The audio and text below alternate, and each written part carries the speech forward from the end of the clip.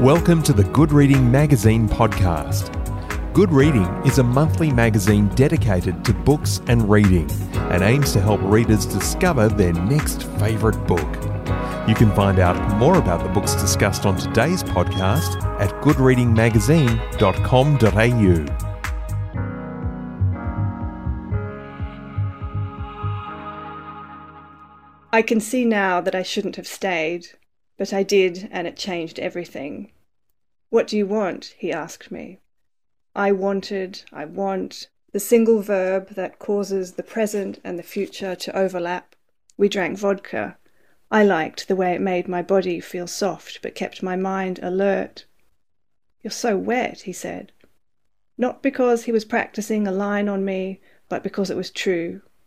Unpicked, unstitched, unpacked, unmet. My breasts were large and heavy, and when I lay on my back, they fell to the side like a woman in a painting by Lucian Freud. I rubbed his semen into my chest and we kissed. He had the body of an aging rock star, the tall frame thickening across the waist and over the shoulder blades. It was not fat exactly, this gentle girth. It seemed almost muscular, but not quite, as if his internal organs had themselves expanded with age and power. This girth looked like a kind of dense hide or rind, a thickness that gave shape to an otherwise angular form, and which I found appealing, almost moving, the way this both softened him a little and increased his stature. Previously, the bodies of young men had often frightened me. They had hard hip bones and too much gristle. Their abdominal muscles, of which they could be so proud, made them appear reptilian to me. But Patrick was different. Stephanie Bishop is the award-winning author of 3 novels: The Singing, The Other Side of the World, and Man Out of Time. Today, I'm joined by Stephanie Bishop to talk about her new novel, The Anniversary. Stephanie, welcome to the Good Reading Podcast. Thank you for having me. It's great to be here. The Anniversary begins with a cruise to celebrate the marriage anniversary of author JB Blackwood and her much older husband, a celebrated film director, Patrick Heller. Where is JB Blackwood in her career as an author? JB is on the cusp of winning quite a major prize. She has had a lot of success as an author, but sort of also feels that she's been somewhat overlooked in a particular kind of way, and the news of this prize changes the course of her career.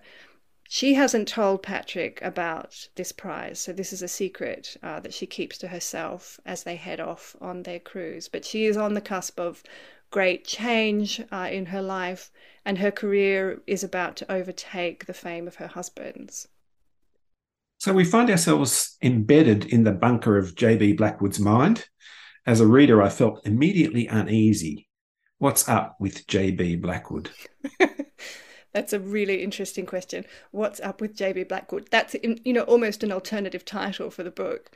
There is a lot going on in her consciousness and in her life. She is narrating this from after the time of these events. So at the point when this story is being told, she is in her late 40s, and she's looking back really over the whole of her life and trying to make sense of some key events, some key relationships. So when we first meet her, when she's about to take this cruise with Patrick, she's grappling in particular with her marriage and the power dynamics that are at play there. JB feels as though at certain times she has made her own work secondary to Patrick's and didn't realize this at the time. Because he's older than her, they got together when she was in her early 20s, he was in his mid 40s, and for a period of time she was quite happy to prioritize his art and his film directing.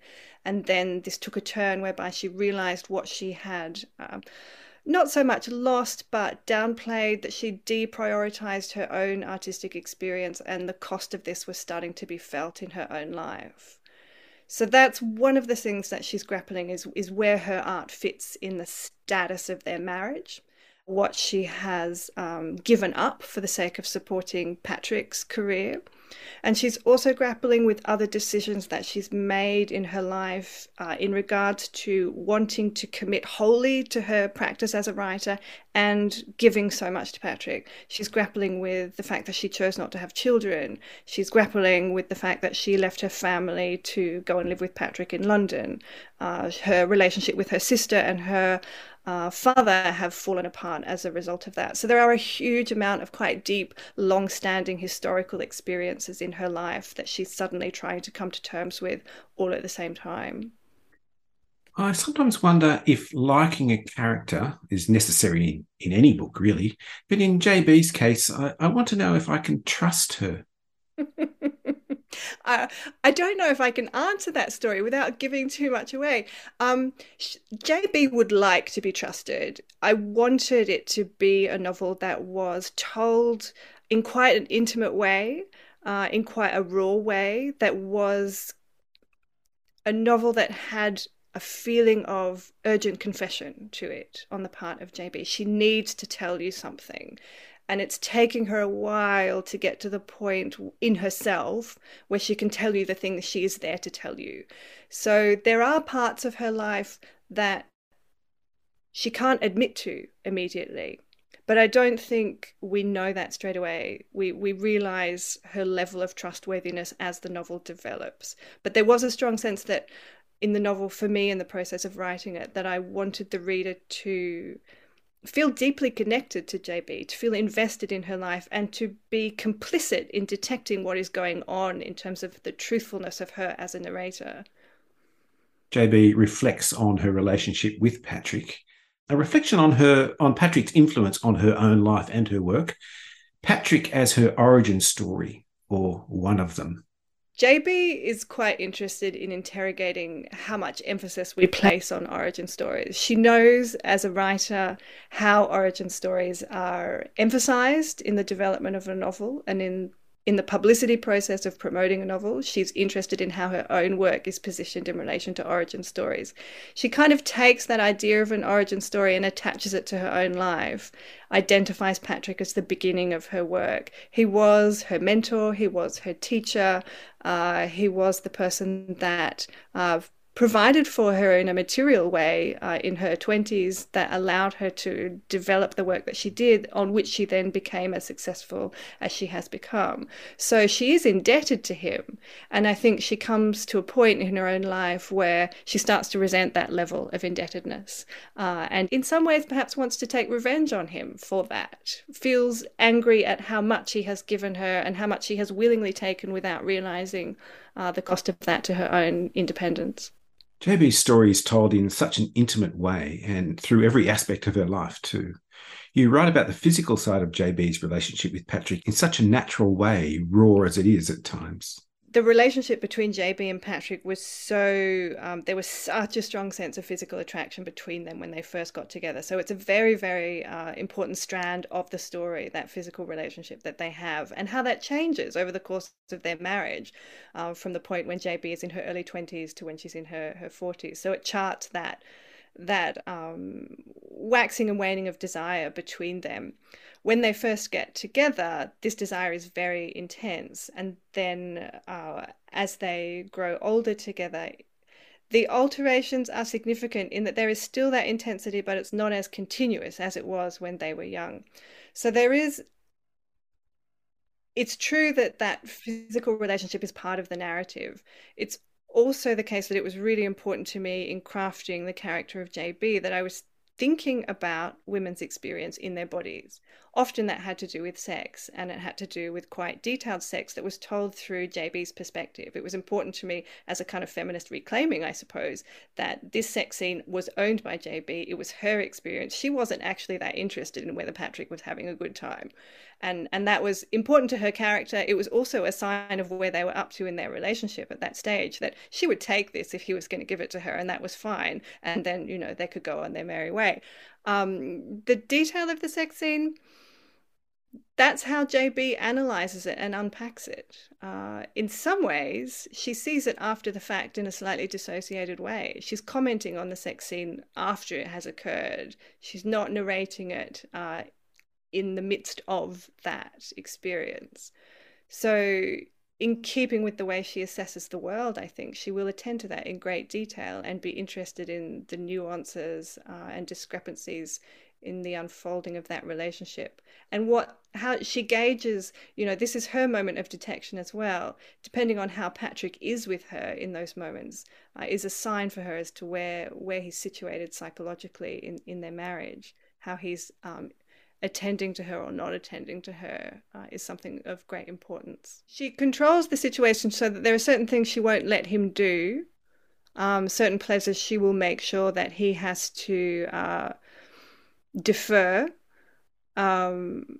She takes control of the scenes with him when they are intimate in that way, particularly when she's older. When she's younger, it's different. And I suppose this is partly why those sex scenes are key to the development of the narrative, and that you see the power relationship between them changing in those moments, from when she is taken home by him when she's in her 20s to when they are on the cruise ship when she's just turned 40, and how that relationship, how those experiences of sex change between them across those decades.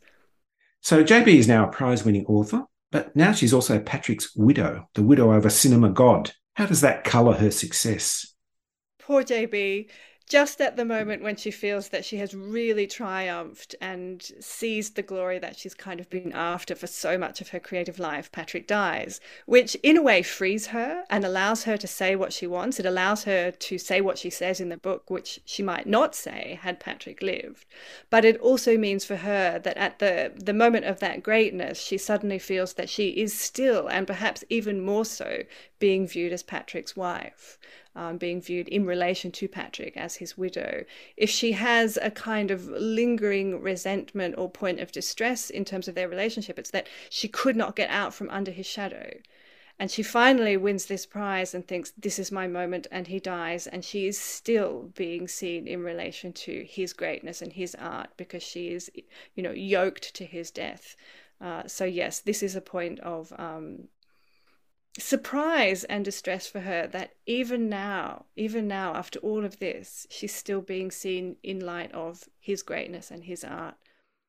I really love JB. She's a character that I feel enormous affection for, and it was incredibly fun to write her character and to give her the freedom to think about these things. It was really important to me to develop a first-person narrator that was a woman, that could think into the way in which women's art is contextualized, the way in which the novel is positioned, what we celebrate and reward, what we recognize. She has been in the game for long enough to be able to pick it apart a bit. And so in this moment, she's on the cusp of having to speak about the prize and think about her work in the context of the prize, and has had to think very carefully and clearly about the nature of her books, where they're positioned, what they mean. Yes, she is a literary novel. Yes, she wants to write a novel that is also quite pleasurable. This is different from the kind of books she has written before that were more literary, perhaps. She is feeling... I think it would be fair to say that she's feeling fairly irritated at the way in which publishing culture celebrates a certain type of book that tends towards issues. I think she says something to the effect of that they say the right words but out of tune.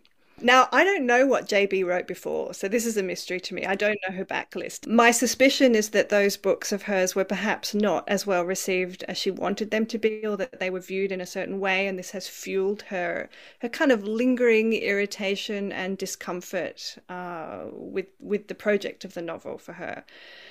So what she has tried to do, and now what she is being surprisingly celebrated for, she wasn't expecting this, is that she's being celebrated for writing a book that to her seems like it ought not to have garnered such praise, that it's not in keeping with the books that have been celebrated so far. So she's trying to write a book that is a book that speaks to her contemporary experience as a woman, and that tries to see the world from a female perspective.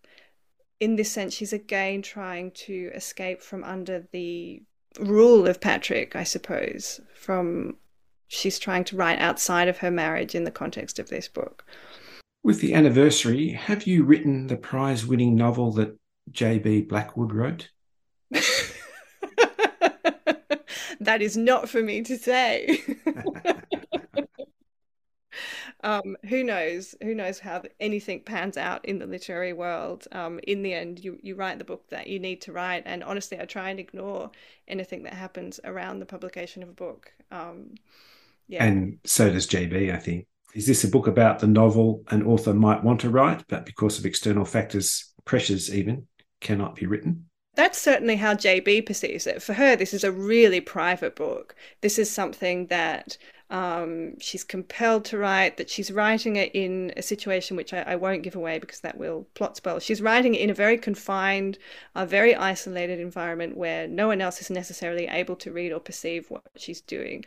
So it's quite urgent for her. I don't think she really sees it as a book that she's writing. It's a compulsion to get this off her chest and to understand what has happened, to kind of face the truth that she couldn't face earlier on in her life.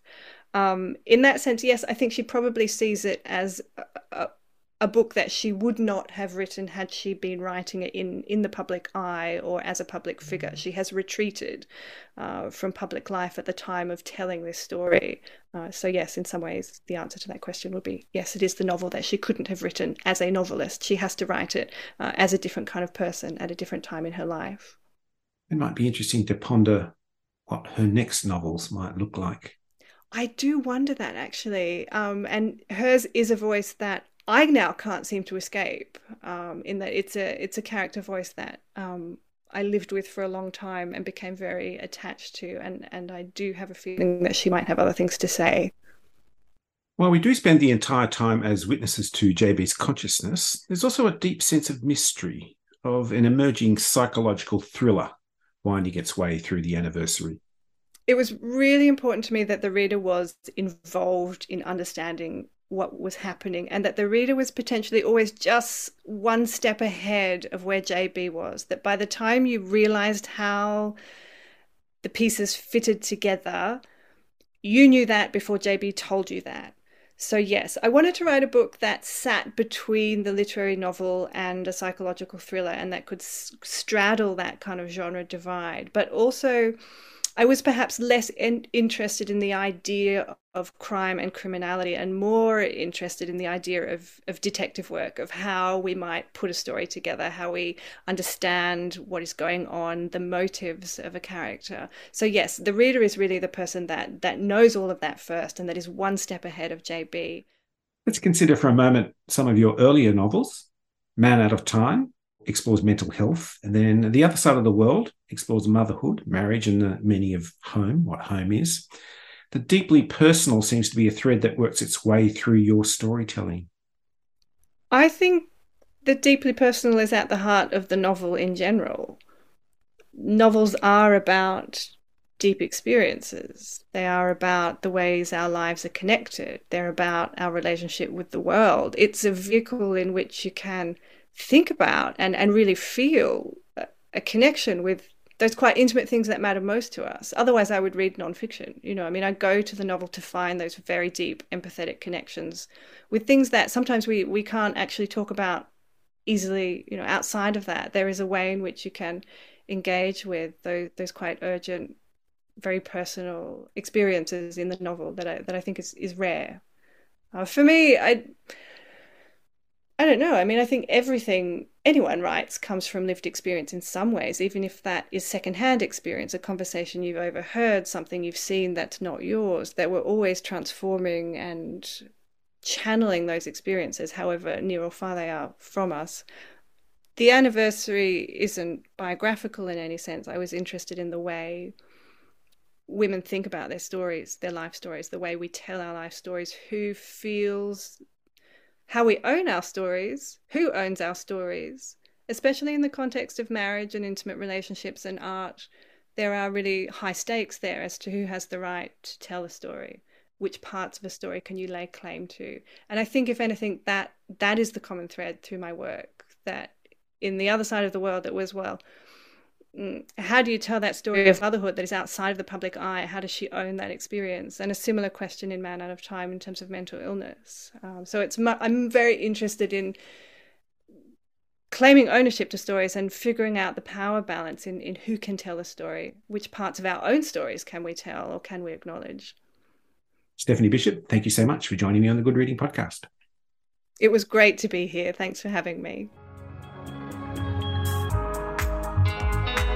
Subscribe to Good Reading print and online magazine at goodreadingmagazine.com.au.